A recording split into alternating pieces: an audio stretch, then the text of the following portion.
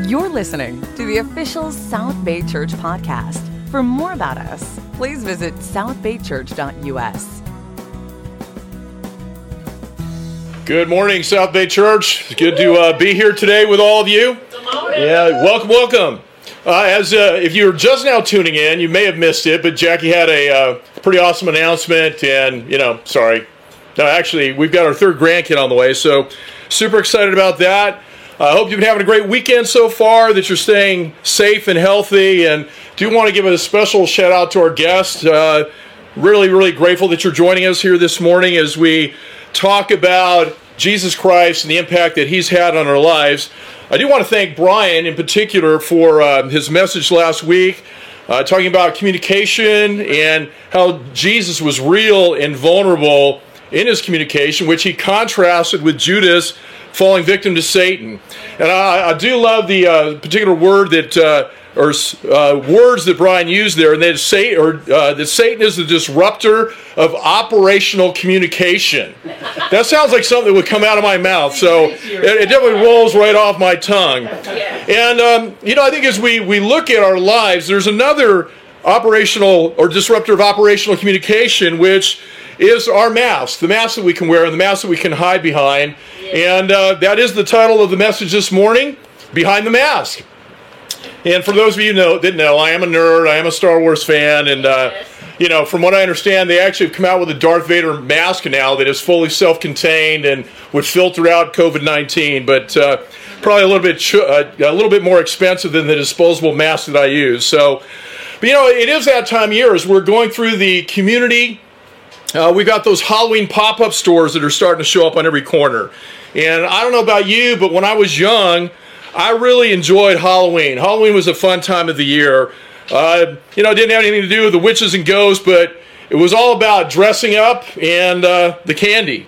Well, actually, maybe more about the candy. Yes. The last time I went out trick-or-treating was I was a freshman in high school, and I had a pillowcase that I took with me. No, not the little bag or the basket that the kids use, but a pillowcase. And let me just say, we knew all the key areas in the neighborhood to go to. I had full-size Snickers bars, Three Musketeers, Milky Ways, all that good stuff. And wasn't feeling really good there for a couple days, but just thinking that through. Oh, when it comes to Halloween, did I say it was about the candy? Yes. It's still that way today. I mean, I love where we used to live in Redondo, and that I would buy candy for the kids, and we never had anybody come through. So, I just was stuck with all these chocolates that I had to eat myself. But when it comes to Halloween, again, for some people, it's a bigger deal than Christmas. And it really made me start thinking about the psychology behind Halloween. Now, Halloween is actually an ancient Celtic holiday in which people believed that they needed masks to protect themselves from the demons or the bad spirits that roamed around the planet on All Hallows Eve. And for those of you, I know we've got some historians in the group as well as some thespians like Dave Atkins. And, I know Dave probably knows the origin of the mask because he's both an actor and a historian. But in its earliest origins, I picked out a couple of tidbits, and it started in the form that most of us are familiar with, and that is the Greek actors. And most of us are familiar with the thespian mask from that period. There's the comedy mask, it's a humorous kind of face, and then there's the tragedy mask. And those symbols date back to Greek mythology. If we go back to ancient Greece, it's said that these masks were used in early plays to represent the emotions of the characters, which ultimately they had big turnouts, so unless you were in the first few rows, you couldn't understand or see what the actors were emoting, so they had these large, hideous kind of faces that could be seen further out in the crowd for those that were in the nosebleeders back in the day. Now, the word hypocrite comes from the Greek word hypokrates, which is an actor or a stage player. And it literally translates an interpreter from underneath, which reflects the ancient Greek actors that wore those masks and spoke from underneath the mask. So, this meaning ended up transitioning its way into medieval France and England, where it showed up as hypocrite in the 13th century religious text, referring to someone who pretends to be morally good or pious in order to really deceive others. So, one of the reasons for the mask, as we think about it even today, is you can hide behind a mask. With a mask, there's absolutely no accountability. We see that a lot today. it's kind of interesting. I never thought there'd be a point in time in my life where I could walk into a bank wearing a mask and it wouldn't create all kinds of chaos and fear. But that's kind of the culture today. You know, we look at a lot of the protests and the violence that's taking place out in the streets. I wonder how much of that would really be going on if people weren't wearing masks. So I think in a lot of ways it's just amazing how we can hide behind them. Now that I'm older, I don't dress up for Halloween anymore. Not true. Well, for those of you that didn't hear, my wife in the background says it's not true. So I don't know, maybe there's something that I'm just leaving that one alone. I'm not even going down that path. But thousands of years later, people are still wearing masks. You know, we can hide behind anything like a false smile, to our Dr. Dre headphones, or to my favorite, which is something that we see from time to time, and that's people that wear dark glasses, even indoors. You know, celebrities like Brian Hood. But for those of you that know Brian, I love you, bro. But I think with that, just thinking through masks, as you can see in this next slide, there's a lot of masks that we can wear. We can hide behind a mask or try to hide our emotions when it comes to things like pain or depression, guilt, fear, hiding our talent. You know, I mean, there's a lot of very talented people that are a part of the kingdom, but for fear or just maybe not wanting to use them, it's amazing how we can use those things in the world, but we're a little reticent when it comes to God's kingdom. It might be a mask of anxiety or emptiness. But for me, before I became a Christian, it was something that I wore like the cloth mask we wear today. For me, it seemed to be a lot easier to hide behind this invisible mask when people were around. A mask designed to fool others into, just thinking that I'm doing okay. Assuming my day is going well, that I was happy or content or in control of my life. But it was a mask that I put on ultimately to hide anger, frustration, poor self-esteem, guilt, some instances guilt and or shame. And really thinking that through, I didn't have to wear a mask, but it was something that ultimately I felt safer behind. Can any of you relate to that? Yeah. Have you ever put on a mask like any of the things that we've talked about so far this morning? Maybe you're wearing a mask right now today. And I know I'm not the only one. There's so many people out there wearing masks trying to hide the hurt, the pain, the guilt, the feelings of unworthiness or feelings of depression and emptiness. And in some instances, those are actual consequences of life choices that we make. But there are other instances where that's not so much the case. Other masks are born out of abuses that we've been subjected to. But either way, we have these invisible masks that we wear. And Scripture reminds me that even though I may be able to put on a mask and fool the people around me, I cannot fool God. That's right. Scripture reveals that God knows who I am. He knows that what I'm feeling and what I'm experiencing, what I'm thinking. He knows what is causing me pain and what I'm trying to hide from everyone else, even from Him. And we're created to desire to truly know and be known. And this is really something that's in our DNA. This is intrinsic of every human heart. Yet we have this fear of vulnerability that we need to overcome if we're really going to connect with God and connect with others. In Psalm 69, verse 5, it reads, Psalm 69, verse 5, "O God, you know how foolish I am. My sins cannot be hidden from you." This tells me that I can't just simply put on a mask and hide my guilt from God. And then in Luke 22, verse 47, it says, while he was still speaking, this is Jesus here, Luke 22, verse 47, while he was still speaking, a crowd came up to the man who was called Judas. One of the 12 was leading them.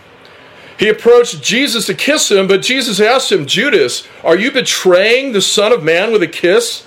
So even in this situation, Judas honestly thought that he could hide this act of betrayal from Jesus by putting on this mask of pleasantries. I would imagine there may have even been a smile as he held out his arms to embrace Jesus and give him a kiss. And Jesus knew exactly what was going on. So again, this morning, what mask do you wear and why? I was reading an article in Psychology Today which says one of the most common reasons we wear masks is what's referred to as imposter syndrome. And that's even becoming more and more of a thing today when it comes to how we try to portray ourselves on social media. There's all these other issues, mental issues that come along with it when we have to step away from our cell phones and actually engage in the real world. Real-time conversations rather than a text stream where you can take the time to start to type something and then pull it back and edit it before you send it out. And we know in real-time conversations, that just doesn't take place. There's no time for an edit. And ultimately, I think that's one of the problems that we do have today, and that we've got to make sure that we think that we're quick to listen and slow to speak, especially as we head into this political climate we're heading into this year. This fear is something that's described as feeling like a fake, like you don't really belong or you aren't really successful, but you're posing as such. And it says that around 25 to 30% of all high achievers can suffer from imposter syndrome. When I was younger, this was when it must have been my freshman year in high school, I hope. But I do remember showing up at one of my best friend's house on Halloween, dressed up as Yoda. Now, you might wonder how that works as a guy that's 6'1". Well, I'm going to give you a little bit of a backstory on this. I came to the door, and I knew that my buddy's nephew was there, who was 2 years old, little Nels. And so I had a pretty a robe that was more than able to hide my body when I got down on my knees. So I'm down on my knees in my Yoda costume, and little Nels comes to the front door, and he's like all fired up at first, but then I slowly stood up to my full 6'1", and it totally freaked him out. He started crying, and he ran into another part of the house, and my friend's mom's all, "Steve, take off the mask!" So I took off the mask, and they brought Nels back, and she went on to tell him, "See, Nels, it's just Steve." I think when it comes to our lives, it's interesting how we can respond to different things. One of our greatest fears is that if we show our true selves, those around us will say, "Oh, it's just you." Wow. And by being just you is actually the best and most perfect thing you could ever do. Right. Oscar Wilde, an author, wrote this quote. He says, "Be yourself." It's a very simple quote. "Be yourself. Everyone else is taken." Be yourself. Everyone else is taken. Or if you're interested more so in a spiritual perspective on this, God's got it dialed in too. When the psalmist wrote, "I praise you, for I'm fearfully and wonderfully made." Amen. See, God sees all. God knows all. And yet He sent Jesus. To me, that is so mind-boggling. He knew me when I was at my worst, and He still wanted me. He still loved me, so much so that He was willing to send Jesus for me. And just think that through. God still loves you, and He wants you. Not the perfect version of you, but you exactly the way that you are. In Romans 5, verse 8, and some of you wanted me to let you know when I'm using a different translation, so this is for you. This is the contemporary English version. It reads, "But God showed how much He loved us by having Christ die for us, even though we were sinful." Then John 8 goes on to tell us that the Pharisees wore masks in order to appear righteous and appear that they were God-honoring. But Jesus knows, as He did with them, the true condition of our hearts. In John 8, verse 2, it reads, "At dawn, Jesus appeared again in the temple courts where all the people gathered around Him. And He sat down to teach them. The teachers of the law and the Pharisees brought in a woman caught in adultery. They made her stand before the group, and they said to Jesus, 'Teacher, this woman was caught in the act of adultery. In the law, Moses commanded us to stone such women. Now what do you say?' They were using this question as a trap in order to have a basis for accusing Him, but Jesus bent down and started to write on the ground with His finger. When they kept on questioning, He straightened up and He said, 'Let any one of you who is without sin be the first to throw a stone at her.'" It's kind of interesting how this continues through verse 9. It says again, He stooped down and He wrote on the ground. And I guess maybe this falls within the realm of those that are older maybe being a little bit wiser. Because as they heard this, it says, those who heard began to go away one at a time, the older ones first, until only Jesus was left with the woman still standing there. Or maybe it's just that for the guys that were older, there's a lot more sin in their lives. So, that may be why they decided to jet at that point. But unlike those around you and me, Jesus sees right through the mask. And I'm grateful that he does. Scripture tells us that God knows us better than we even know ourselves. Why? Because he made us. I'm glad we have a creator who knows our hurts, our confusion, our guilt, and our shame. And trying to pretend that we have it under control is useless and ultimately will only lead to more hurt, more confusion, more guilt, more shame, and more pain. Let's face it, there's no way that we can live this life perfectly without Jesus Christ. He knows all about all of our imperfections, all of our sin, all the sin that we're guilty of.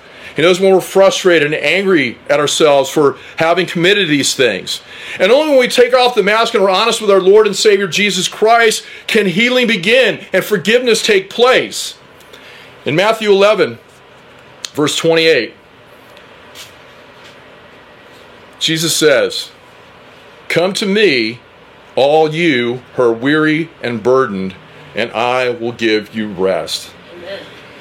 I mean, that just generates a sigh of relief for me right now, just thinking through this. Like, man, I'm not on my own with this. Right. God's right there at my side, in front of me, behind me, lifting my arms, pointing me in the right direction, if I'm willing to listen. Yeah. I think with that, sometimes there are emotional masks, the mask we hide behind because of fear. For example, if you're insecure, you might hide behind the mask of name dropping. If you're unsure of ourselves, we can hide behind the mask of being a bully. If we don't think friends or families love us, we can hide behind a mask of anger. And my personal go-to mask, I'm ashamed to say, has been anger.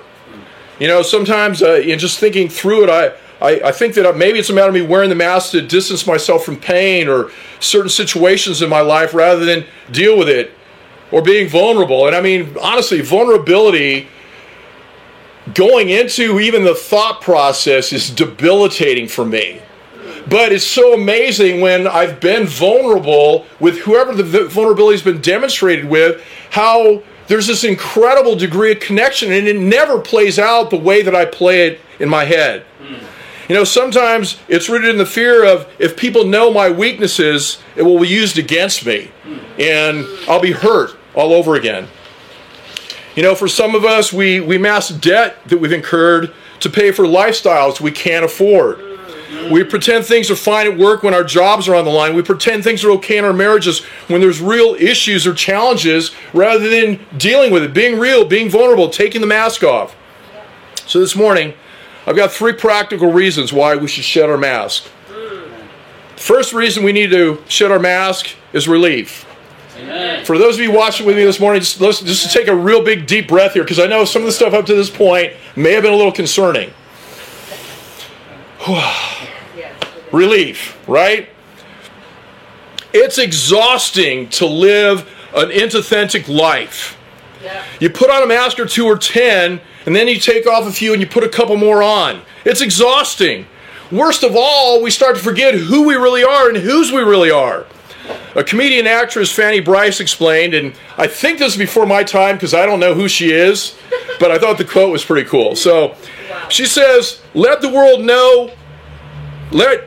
know you are as you are, not as you think you should, because sooner or later, if you're posing, you will forget the pose. And then where are you? Wow, that's a good point. You're a poser. You're a poser. Would be the more current, well, I think it's more current vernacular. I'm sure the teens probably have something else they use today. But anyways, when we see there's just this incredible example of this, and it actually plays into the next point as well. But in 2 Samuel 11 and 12, we have King David.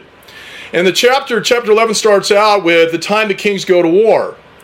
And King David, rather than being at the front line with his troops, is up on a roof. And he sees this beautiful woman bathing below him. And rather than turning around and walking back into the house or getting back out there on the battlefield where he should be, he calls in a messenger to find out who she is. And once he does that, he realizes that she's a married woman. But he sends the messenger to summon this woman anyways, and he brings her into his castle. And then with that, things just continue to go downhill. He sleeps with her knowing that she's a married woman. A short time later, she becomes pregnant. Her husband is out there on the front line, Uriah.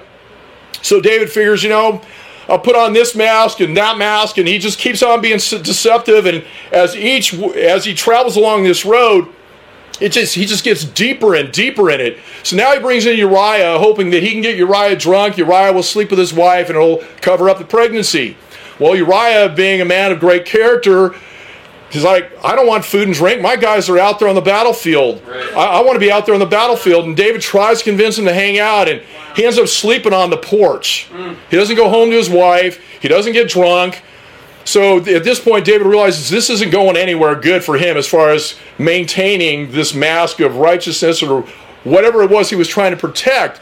So he sends Uriah out to the front lines, and he talks to one of his commanders-in-chief and says, look, I want you guys to go right up to the wall.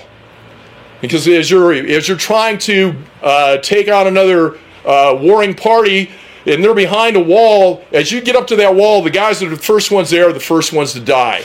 So he's all, I want you to go all the way up to the wall, and as Uriah's right there at the forefront of this battle, pull back the troops, which is exactly what happens. And Uriah is killed. And it just keeps escalating and escalating until chapter 12, the prophet Nathan calls David out.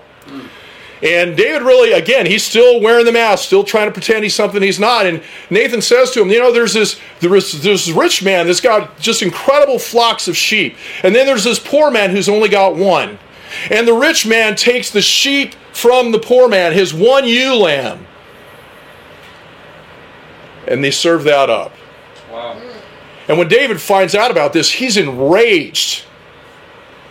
And he's ready to take out vengeance on this guy. Until Nathan says to him, you are that man. Mm-hmm. And that leads us to Psalm 38. Psalm 38. After David's confronted by Nathan, God removed the mask. And David says in Psalm 38, Lord, do not rebuke me in your anger, or discipline me in your wrath. Your arrows have pierced me, and your hand has come down on me. Because of your wrath, there's no health in my body. There's no soundness in my bones because of my sin. My guilt has overwhelmed me like a burden too heavy to bear. My wounds fester and are loathsome because of my sinful folly. I am bowed down and brought very low. All day long I go about mourning. My back is filled with searing pain. There's no health in my body. I'm feeble and utterly crushed. I groan in anguish of heart. All my longings lie open before you, Lord. My sighing is not hidden from you. What we can see in this passage is pretense. Wearing a mask is debilitating. It takes a massive amount of energy. And being real and vulnerable is the way to lose this mask and start the healing process. And we see this with David in this passage. He's finally tapped out. He's embracing who he is. He realizes what an affront this was to God. And the healing process starts. For many of us, this happened when we really understood what took place at the cross. That didn't happen until we owned our sin and confessed. And this alleviates the control that Satan has over our lives by putting it out there in the open. Yeah.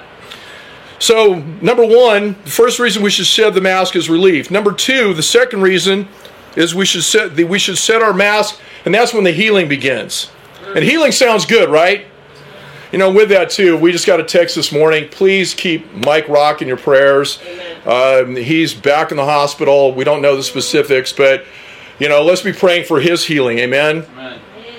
But when we wear our mask, we carve a piece of ourselves out. We're withholding parts of ourselves as unworthy.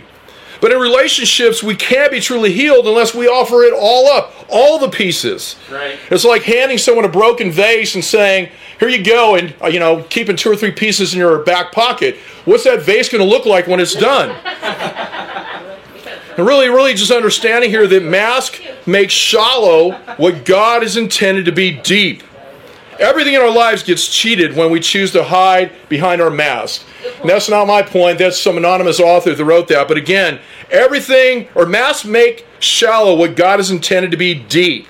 Everything in our lives gets cheated when we choose to hide behind masks. This mask of deceit keeps us from being real and having real connections with anyone. It deprives us ultimately from a true life of purpose. Think about the New Testament. Jesus blasts hypocrites over and over again. The religious leaders of the day were put on blast Matthew 23 is, I can't even begin to really think about what's going on through Jesus' mind. And that, this is one of the things I think that helped me becoming a Christian. I always thought Jesus was this really complacent, mellow little guy with a lamb around his shoulders that, blessed be you, everything's good. And he was. I mean, God, he's given us this an immense degree of grace and mercy, knowing that he died for us on the cross, yet hypocrisy, hiding behind a mask, it flat riles him up. That's right. Matthew 23, woe to you, you teachers of the law. Woe to you, woe to you. I mean, there's 7 woes in there, if I remember correctly, and none of them are pretty. Right. And you never see Jesus put a sinner on blast like that. Right. He's much more concerned about being real and where our heart's at, and he knows we're broken. He knows we're sinners. That's why he came and died. That's right. Which is amazing. Preach it. It is so amazing. But hypocrisy is something that he's appalled by. That's right. Yeah. He has much harder words for the hypocrites than he does for sinners. Yeah. And again, some of us, we can hide our talents from the kingdom, from the church. But God knows who you are. God knows how he created you. He knows more than you do as to what you're capable of. So it's time to take off the mask. Stop giving the best of the world. Let's start giving the best of the kingdom. A Psalm of David regarding this time with Nathan. I went through a really dark period of time in my own life in Orange County. I've shared it before. As a minister, I was very involved with pornography. And I got Psalm 38. I mean, it weighed on me. There were times where I didn't contemplate suicide, but I really believed that, man, death would be so much simpler than having to deal with this. And then we see, though, this incredible degree of healing that comes by being real and being vulnerable in Psalm 51. It's amazing, the transition with David here after the committing of adultery with Bathsheba and the murder of Uriah. He says, have mercy on me, O God, because of your unfailing love, because of your great compassion. Blot out the stain of my sins. Wash me clean from my guilt. Purify me from my sin. And this is the thing that's really key right here. For I recognize my rebellion. It haunts me day and night. Against you and you alone have I sinned. I have done what is evil in your sight. You will be proved right in what you say, and your judgment against me is just. For I was born a sinner, yes, from the moment my mother conceived me, but you desire honesty from the womb. Teach me wisdom, even there. Purify me from my sins, and I will be clean. Wash me, and I will be whiter than snow. Oh, give me back my joy again. You've broken me. Now let me rejoice. Amen. Don't keep looking at my sins. Remove the stain of my guilt. Create in me a clean heart, O God. Renew a loyal spirit within me. Do not banish me from your presence, and don't take your Holy Spirit from me. Restore to me the joy of your salvation, and make me willing to obey you. Then I will teach your ways to rebels, and they will return to you. Forgive me for shedding blood, O God who saves. Then I will joyfully sing of your forgiveness. Unseal my lips, O Lord, that my mouth may praise you. You do not desire a sacrifice, or I would offer one. You do not want a burnt offering. The sacrifice you desire is a broken spirit. You will not reject a broken and repentant heart, O God. Wow. It's a heavy passage. But it's amazing when we have that degree of brokenness, when there's that degree of remorse, and we're willing to be real and open and vulnerable. That is when true healing starts. Amen. And then the third and final reason to shed the mask is to live life to our full potential. Life to the full. God designed us to, and Jesus died so we can live life to the full. Not halfway life, not 3/4 of the way life, but life to the full. And we have to bring all of who we are to what we do. There are numerous people who have our same skill sets or maybe even better. I know there's a lot of ministers out there that we're talking same skill sets and what they do is so much better. But I'm not really concerned with that because none of these people bring the same personality, creativity, talents, spirit, in my case, nerdiness, whatever it is, to my endeavors. No one can do that. No one can duplicate me. Right. And the irony is that we often mask that part of ourselves at work or around friends and family, and we lose our greatest potential. How can we achieve our full potential? You want to know? Yeah, tell us. It starts with being surrendered to God and not worrying about what others think about you or how they perceive you. Amen. If Jesus truly is Lord of our life, then we are perfect in God's eyes as we continue to mature in Christ. To live to our full potential is to come out from behind the mask in accordance with what the Apostle Paul talks about in Romans 8:28. Paul says, verse 28 of Romans 8, "We know that all things work together for the good of those who love God, those who are called according to his purpose. For those he foreknew, he also predestined to be conformed to the image of his Son, so that he would be the firstborn among many brothers. And those that he predestined, he also called, and those he called, he also justified, and those he justified, he also glorified." You know, sometimes there's confusion with this passage, but it should be really cleared up in the fact that who does God want saved? Everybody. He wants all saved. So who is God called? Everybody. God has called everybody. But he is a God that allows us to make decisions. He is a God that allows us to choose. Right. God wants all to be saved. God wants all to live life to the full.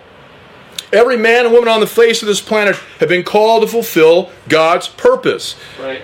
Have you responded to the calling? See, if you have, you've been conformed to the image of his Son, Jesus Christ. There's one place and one place only that transformation takes place, and it's very simple. You go to the book of Acts. This is after Jesus had resurrected from the dead, spent some time with his guys. Holy Spirit pours out on the apostles, assuring everybody there that this was something of God that was about to take place.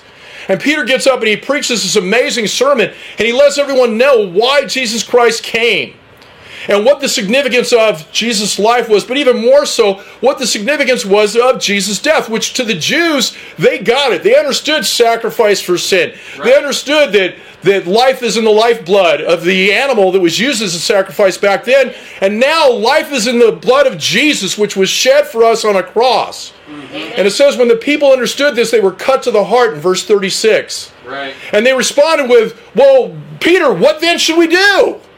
And Peter's response was, "Get baptized for the forgiveness of sin, and you will receive the gift of the Holy Spirit." So where does life start to the full? Where does that purpose come in? When we take on the image of Christ, Right. which is once we've been purified from sin through the waters of baptism. Mm-hmm. That's where it starts. That's where that transformation takes place. Today, let's be honest. See, God has an image he wants us to wear. Right.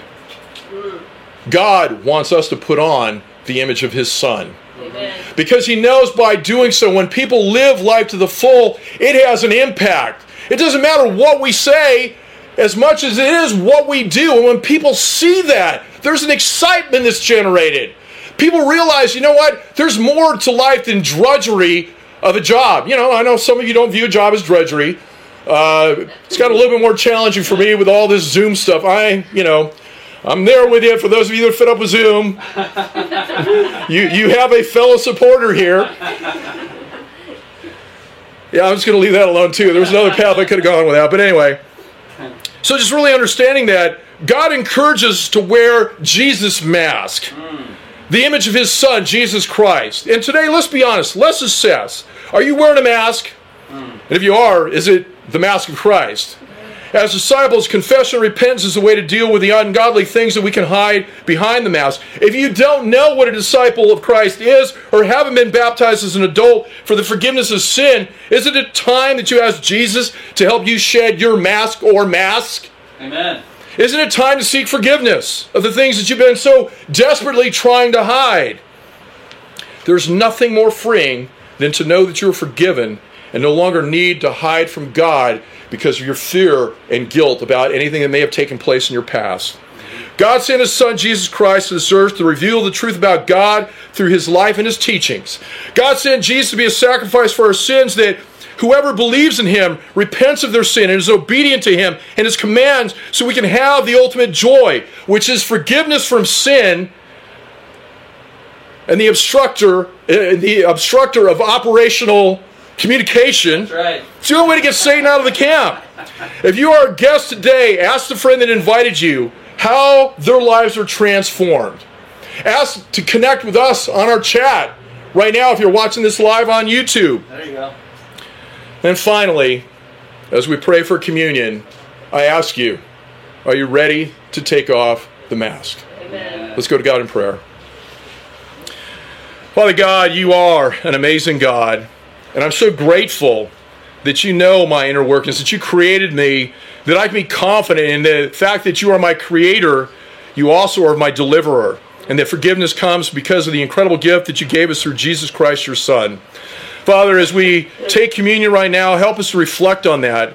If there are things that we need to get real and vulnerable about and be open about, help us to shed that mask. But God, more than anything, in this lost world with all the craziness that's so evident around us, even in our neighborhoods today, the only means of overcoming that is through the blood of Jesus Christ and really putting on that image, the full image of Jesus in the way we conduct ourselves in our workplaces, in our homes, in our neighborhoods, in our classrooms, wherever it is we might be. Father, help us to always look to you and that incredible sacrifice, this willingness that you had to send your Son to die for us when we were at our worst. But I thank you this morning that we can rejoice and live life to the full because of your grace and your mercy. It's in Jesus' name I pray. Amen. Thanks for listening to the South Bay Church podcast. For other sermons, videos, upcoming events, and more about our church, please visit southbaychurch.us.